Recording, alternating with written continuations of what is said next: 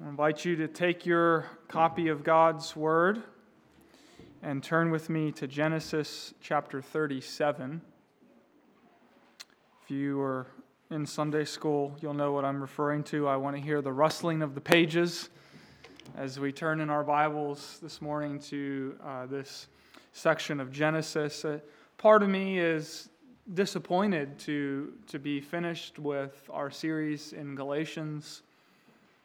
But another part of me is eager to get started with this new series on the life of Joseph and see what God has in store for us in this portion of His Word and what He's going to teach us and how He's going to nourish us as His children as we look at the story of Jacob and his sons.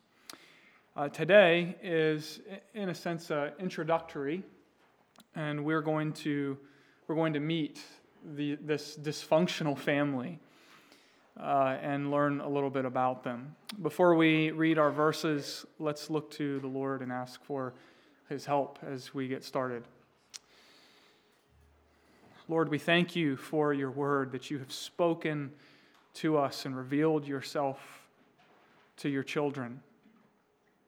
We pray this morning as we begin this new series in the life of Joseph that You would speak to our minds and transform them, that You would, where necessary, convict our conscience.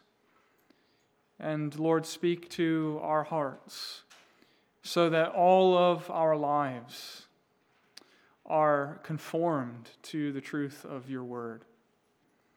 Lord, would You enable us this morning to see the big story of how You are saving unworthy sinners by sending Your Son.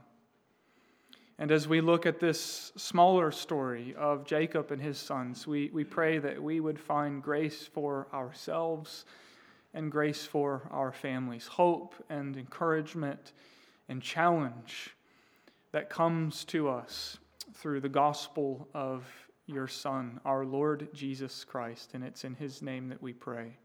Amen. Genesis 37, verses 1 through 11. Let's hear God's word. Jacob lived in the land of his father's sojournings, in the land of Canaan. These are the generations of Jacob. Joseph, being 17 years old, was pasturing the flock with his brothers. He was a boy with the sons of Bilhah and Zilpah, his father's wives. And Joseph brought a bad report of them to their father. Now Israel, that's Jacob, loved Joseph more than any other of his sons because he was the son of his old age.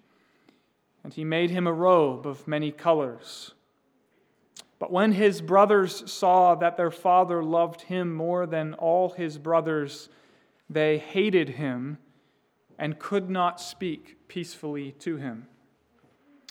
Now Joseph had a dream, and when he told it to his brothers, they hated him even more. He said to them, "Hear this dream that I have dreamed. Behold, we were binding sheaves in the field, and behold, my sheaf arose and stood upright, and behold, your sheaves gathered around it and bowed down to my sheaf." His brothers said to him, "Are you indeed to reign over us? Or are you indeed to rule over us?" So they hated him even more for his dreams and for his words. And he dreamed another dream and told it to his brothers and said, "Behold, I have dreamed another dream. Behold, the sun, the moon, and 11 stars were bowing down to me, but when he told it to his father and to his brothers, his father rebuked him and said to him, 'What is this dream that you have dreamed? Shall I and your mother and your brothers indeed come to bow ourselves to the ground before you?' And his brothers were jealous of him, but his father kept the saying in mind." Well, the story of Joseph is a great story. It's one of the greatest stories, I think, ever told. It has been called a novella. a little novel, and it contains all of the ingredients of a great novel. There is conflict and envy and family drama and murder plots and sexual temptation, and through it all, God is sovereignly at work to bring about an amazing conclusion. But before we get into the details of this story, I think it would be helpful for us to see that this domestic story fits within the context of the larger story, what God is doing in the world. And we can take as our starting point Genesis chapter 3, verse 15. After man rebelled against God in the garden, God responded in judgment and with a promise. He promised that there would be this ongoing conflict between the seed of the serpent, the powers of darkness, and those in allegiance with Satan who would seek to destroy the seed of the woman, the people of God, the church of God. And we'll see that principle playing out as the story in the life of Joseph and his family unfolds. But as you go on in the book of Genesis, you see that promise, that promise of a seed, a promise of an offspring who would conquer the powers of darkness. We see that promise being expanded upon as Genesis unfolds. And you remember God called Abraham to himself, and among other promises, God gave to Abraham this promise that through his seed, through his offspring, the nations of the world would be blessed. And the New Testament tells us, Paul tells us, actually Paul tells us in Galatians, that promised seed is none other than our Lord Jesus Christ. It is through the sending of the seed of Abraham, Jesus Christ, that blessing would come to the families of the earth. And that's why the beginning of the New Testament in the Gospel of Matthew is so important. Because it begins by making this connection between the promises given to Abraham and the person and the work of our Lord Jesus Christ. The book of Genesis is divided up into different sections with a repeated phrase. These are the generations of.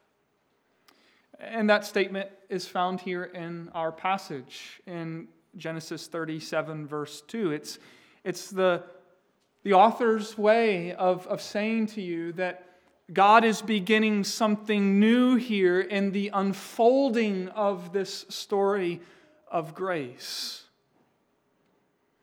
But here's the interesting thing.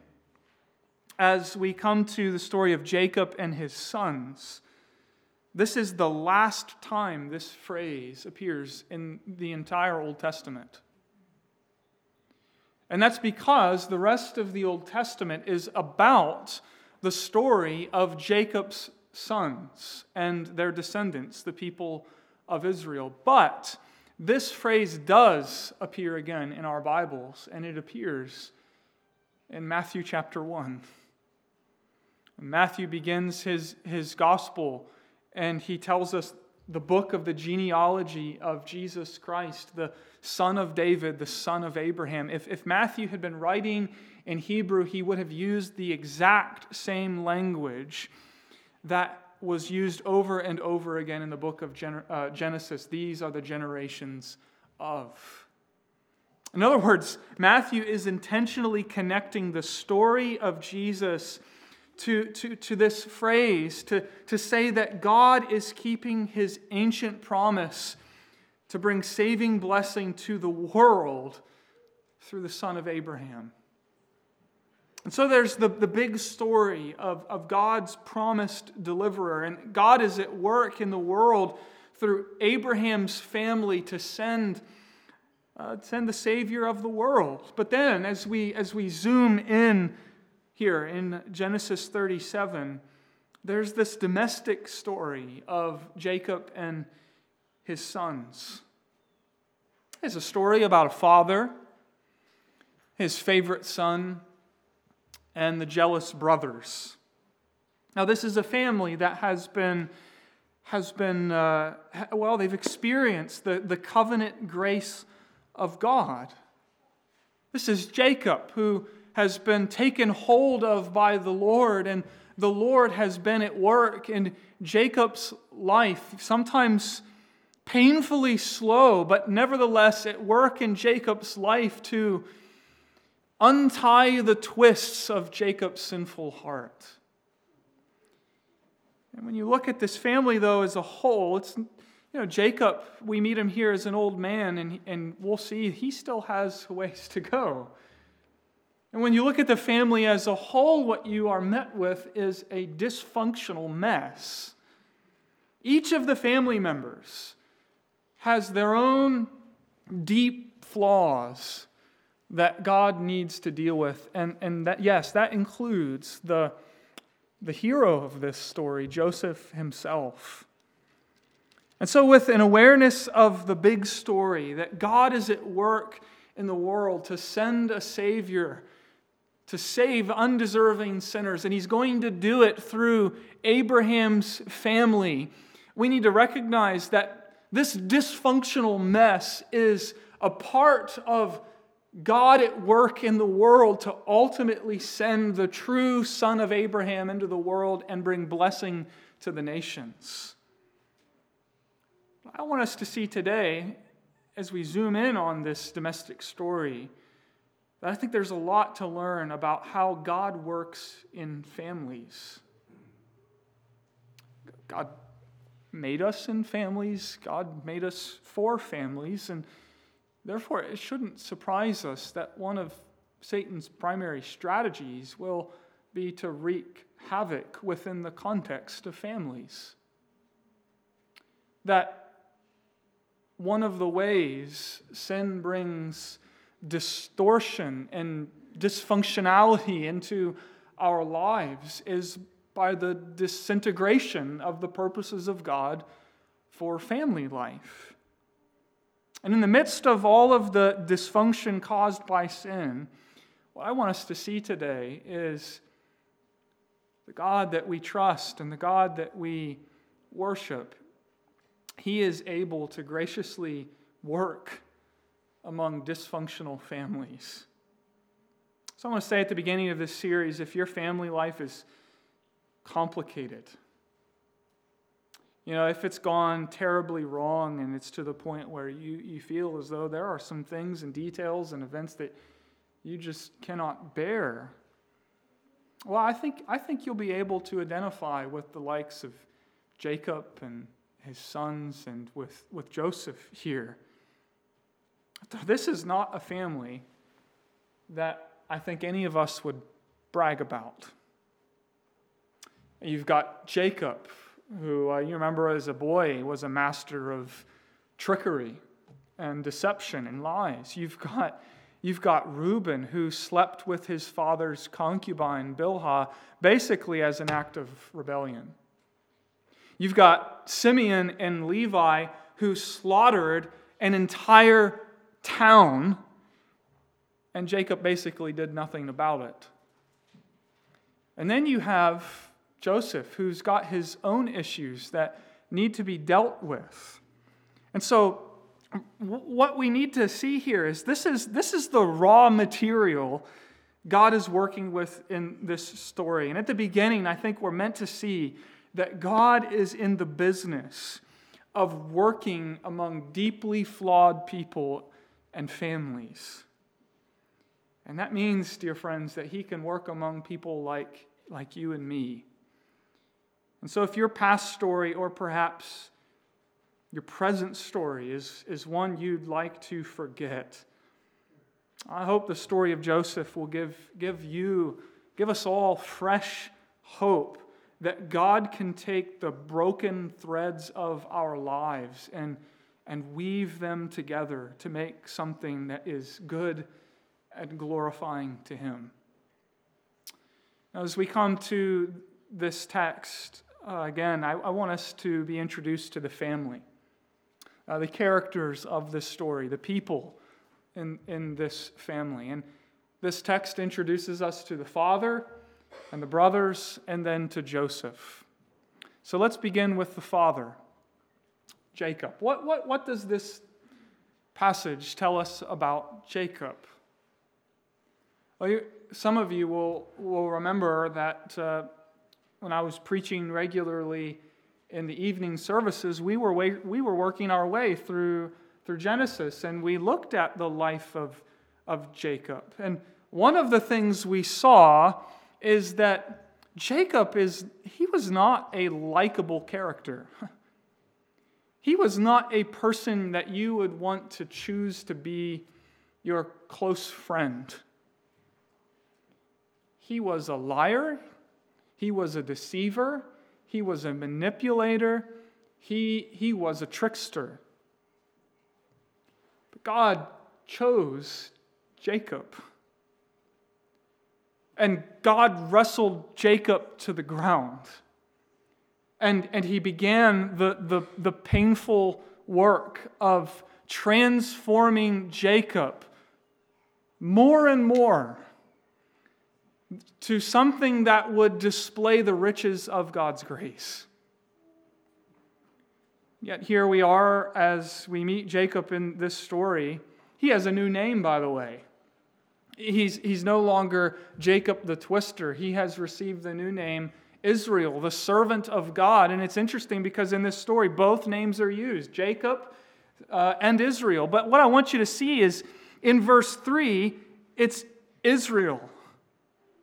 The new name, this is believing Jacob being spoken of in verse 3. Mark that. Now Israel loved Joseph more than any other of his sons because he was the son of his old age. And here is one of the ways dysfunctional family life plays out. It's when parents play favorites. And you know, whenever a foolish parent does that, a father or a mother, they can never keep it a secret. It always is going to come out in what they say and in what they do. And so Joseph receives special treatment. He's given a coat of many colors. Now, no one really knows for sure exactly what this coat was. It could be a coat of many colors, as is traditionally thought. But the only other occurrence of this in the Old Testament seems to refer to a specially tailored robe, a royal robe that would be worn in a royal palace. Whatever this robe was, the message was abundantly clear to the brothers. Joseph is Dad's favorite. Joseph is the special one. Joseph gets special treatment. And tragically, Jacob was just repeating the toxic family pattern from his own childhood experience. Because this is exactly what his father and mother did. Isn't it sadly true that we often perpetuate the family dysfunction that we have experienced, perhaps even been the victims of as children? This is exactly what Jacob's father did. Isaac preferred tough and rugged Esau over domesticated Jacob. And Jacob was a mama's boy. And Jacob grew up knowing that his father's heart was drawn to Esau more than it was drawn to him. Maybe some of you know what that's like. Maybe some of you know keenly the pain that causes. And so you would think Jacob, of all people, would be the last person to make this mistake and show favor to one of his sons over the others. You'd think that given his experience, knowing how that felt, knowing the pain that caused, that he wouldn't fall into this same mistake. But my friends, how many of us, let's be honest, how many of us have said to ourselves as we've reflected upon something in our childhood that was done or said to us, I will never do that. I will never speak that way. I will never act that way. And then here we are 20, 30, 40 years later, and we find ourselves committing the very same mistakes. You see, I think one of the lessons here we can learn from Jacob is that the twist, the distortion of sin goes far, far deeper into our hearts than we are often prone to realize or recognize. And so instead of learning from his father's mistakes, Jacob inherited the legacy of playing favorites. And as Yogi Berra put it, it's deja vu all over again. And so this is a reminder, my friends, this is a reminder that we need God to deal with our dysfunctions. We need God to deal with the ways that sin is expressed in our relational lives, because left undealt with, we will sow the seeds of dysfunction into the lives of our children. And we need God to take hold of us and our families, and as painful and as slow as it may be, begin the work of uprooting that dysfunction from our lives and remaking us to be what God is calling us to be in Christ. Here's Jacob, though, a man gripped by the grace of God, a man of the covenant. And there are still these twists in his soul that need to be untied, that need to be untwisted. And here he stumbles right into the same old foolish mistakes that his mom and dad made when he was a boy. But I think the really tragic thing in this story is that Jacob's sinful disfavor of Joseph played a key role in the disaster that will unfold in the chapters to follow. Jacob's favoritism did not only sour Joseph's relationship with his brothers, it also soured his relationship with his sons. Do you notice by the end of this story, none of them actually respect their father at all? They are willing to lie straight to his face. And so the story comes to us, dear friends, as a warning that apart from redeeming and transforming grace, that sinful dysfunctions in our lives will distort and disrupt our families. And therefore, one of the greatest needs that you and I have is to ask God to open our eyes to all of the ways that sin distorts us. To open our eyes so that we can see the dysfunction in our lives. Because the reality is that all of us are dysfunctional sinners, and all of us belong to dysfunctional families. That dysfunction is just expressed in different ways. Sometimes it's more public than others. I hope you don't think you're a member of a normal family. Because the reality is we are all distorted by sin, and sin in our own hearts is expressed in our lives to produce all manner of dysfunction. And for Jacob, the twist in his heart, it's on display here. His favoritism almost destroyed his family.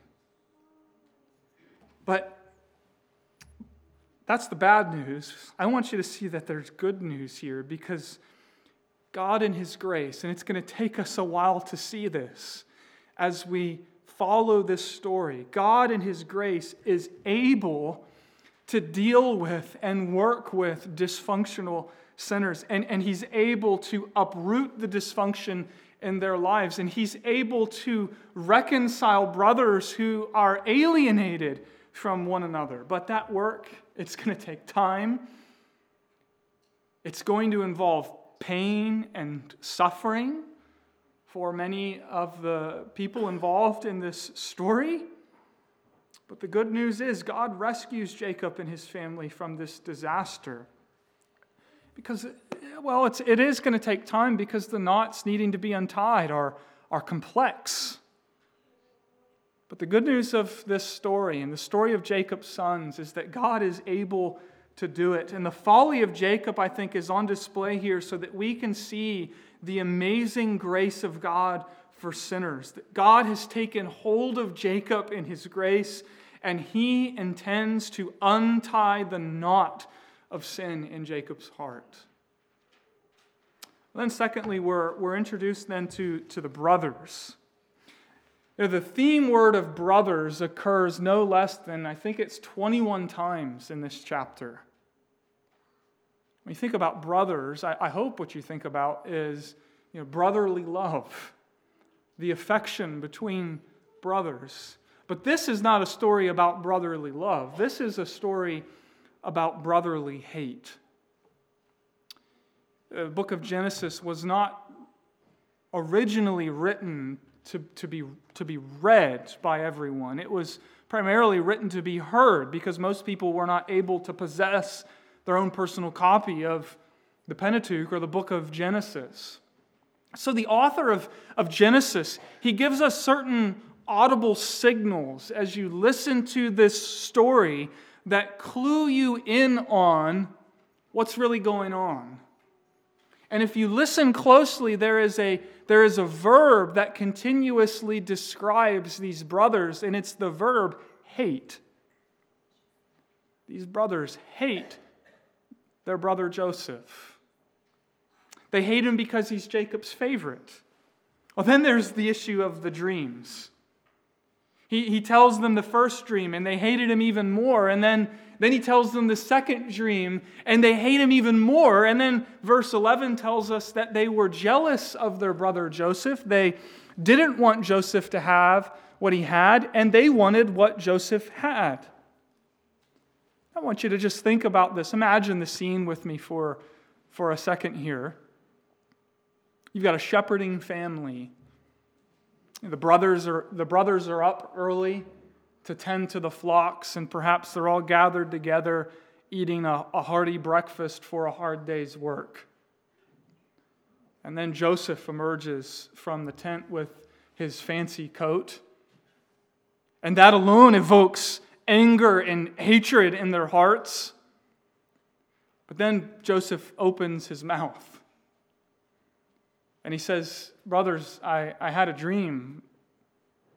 There were these sheaves. We were tending to these sheaves. And my sheaf stood up, and your sheaves bowed down to my sheaf. And the response, you understand, was anger.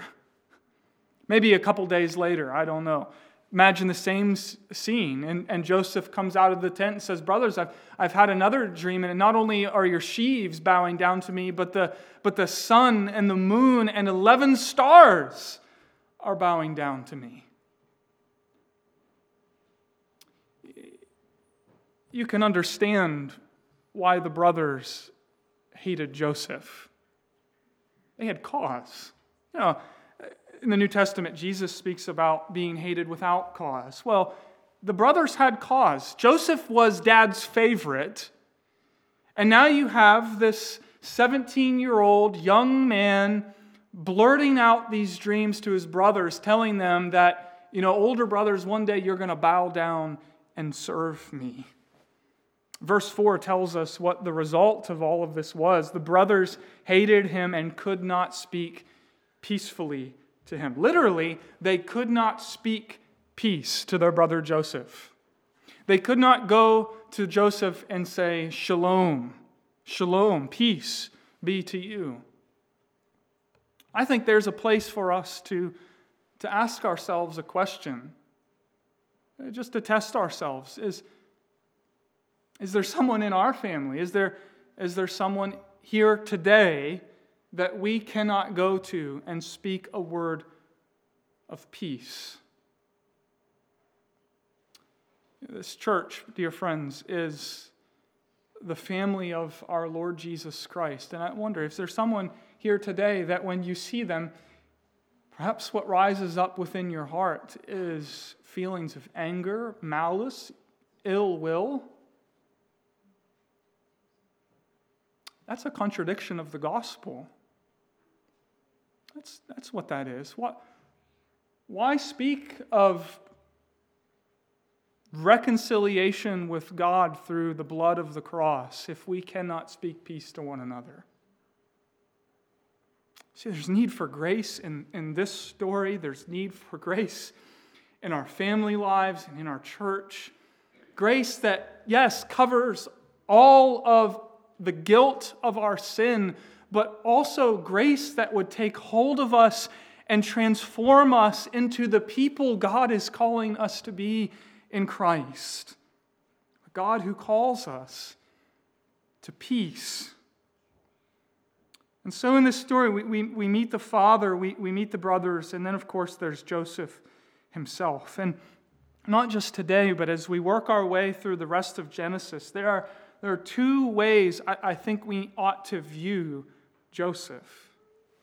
First of all, we need to view Joseph from the perspective of his own story, his own personal experience.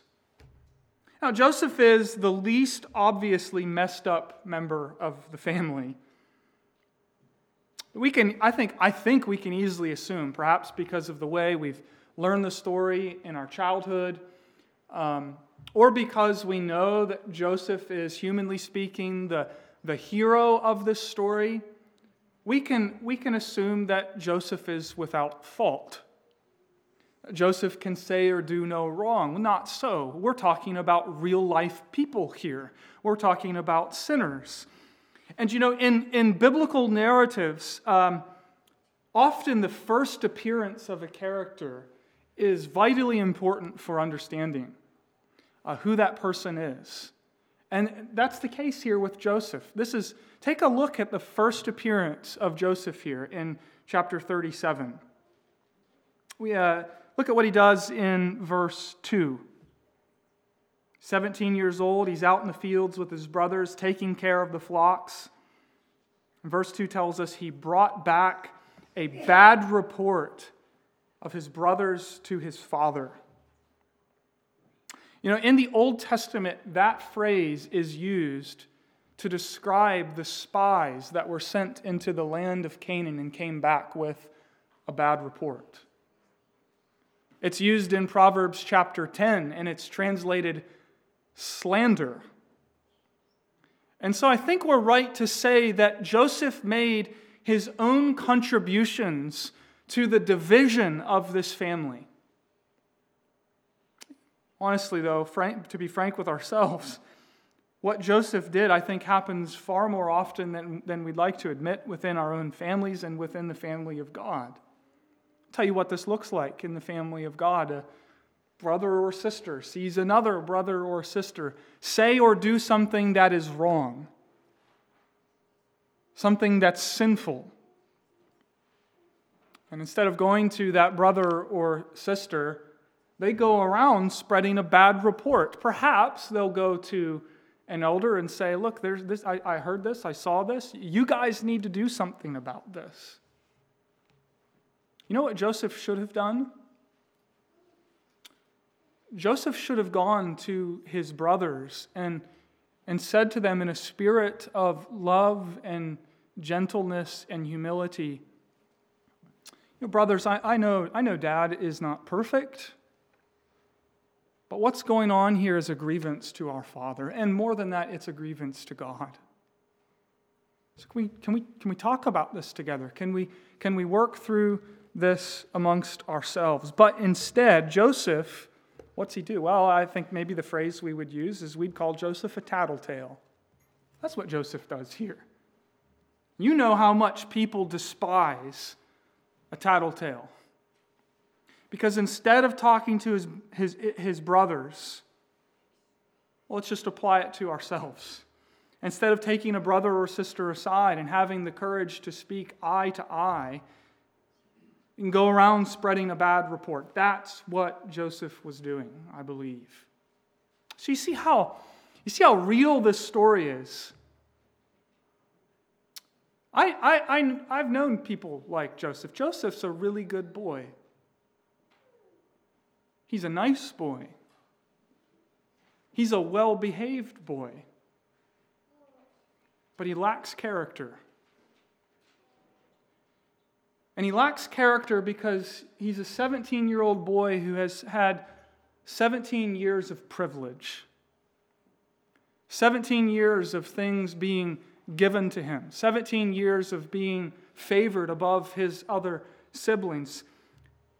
And he lacks character. But here's the thing, dear friends. God, this is what I think we are meant to see in the life of Jacob and now in the life of Joseph, that God is in the business of producing character in the lives of his people. And he's going to work in the years to come to develop character, work character into Joseph's life. That is what Joseph's personal story is about. It's about God working character into the life of one of his children, and he's going to sign Joseph up in the school of suffering in order to do that. And friends, one of the things we need to learn from Joseph is this is exactly what God in his grace wants to do in your life and in my life. It's to produce Jesus-like character. Now, I know in our day, that way of thinking about God's grace has almost vanished. There's lots of talk about the gospel. Lots of talk about being Christ-centered and grounded in grace. And yet it seems to me like many have forgotten that one of the primary aims, one of the primary goals of the gospel is to produce people who look more and more and more like Jesus, who reflect something of the character of the Lord Jesus Christ. And so I think Joseph is a reminder God wants to work character in our lives, character that will go from one trial on to the next, because God has put Christ-like character into our lives. But there's another way, though, to view Joseph's story. And what I want you to just see, this is hopefully an introduction to what we will get into more as we continue to study, that there is something Jesus-like revealed in the life and experience of Joseph. You know, as we work our way through this narrative, I think we're going to see a pattern developing in Joseph's life that is the very same pattern God the Father in his wisdom would use to bring the Savior into the world and accomplish our everlasting salvation. Just think about a few things. Joseph is hated by his brothers with cause, when Jesus was hated by his own without cause. Joseph is sold for the price of a slave, and Jesus was sold for 30 pieces of silver. Joseph was, he faced false charges, and Jesus was falsely condemned. Joseph was thrown down into the pit and utterly humiliated until God raised him up to a position of power, and again, humanly speaking, became the Savior of the world. And through all of that suffering that God led Joseph through, God was producing Jesus-like character in Joseph's life. Now, we're just getting started with the story of this family. But I want you to see that there is this Jesus-like pattern to Joseph's life. And this is the one great thing that God is up to in the world, dear friends. It's to redeem people for himself and to produce within his people something that looks like Jesus. So as we get started with the story of this family, this dysfunctional family with all of its problems, just remind yourself that this is part of God's wise plan to bring salvation to the peoples of the earth. I find that to be and incredible encouragement, because there isn't a single family or individual here who is not a dysfunctional sinner. And this story is here to declare to us and remind us that God is in the business of working with dysfunctional sinners and dysfunctional families.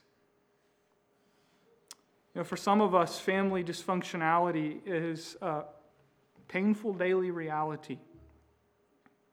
But you see, there's a word of gospel hope here, isn't there? God is able to work and take this dysfunctional family, and while the road is long and hard and difficult and painful, see what God is doing? He is untangling this mess and will eventually remove the alienation between these brothers. And my friends, we can look to this same God of grace and call out to Him and say, Father, would you do this same thing in my life? Would you work to untangle the sin in my own heart and untie the knots created by all of the dysfunction in my life? And would you do it to produce something Jesus-like in my family? Well, let's pray together. Lord, we are needy, and so we are thankful that in your grace you are able to meet all of our needs. And we pray for our families and ask you today that you would work among them in your grace. As we give ourselves to you today afresh and pray that you would work in our lives to bring about something that reflects and looks like our Lord Jesus Christ. And it's in His name we pray. Amen.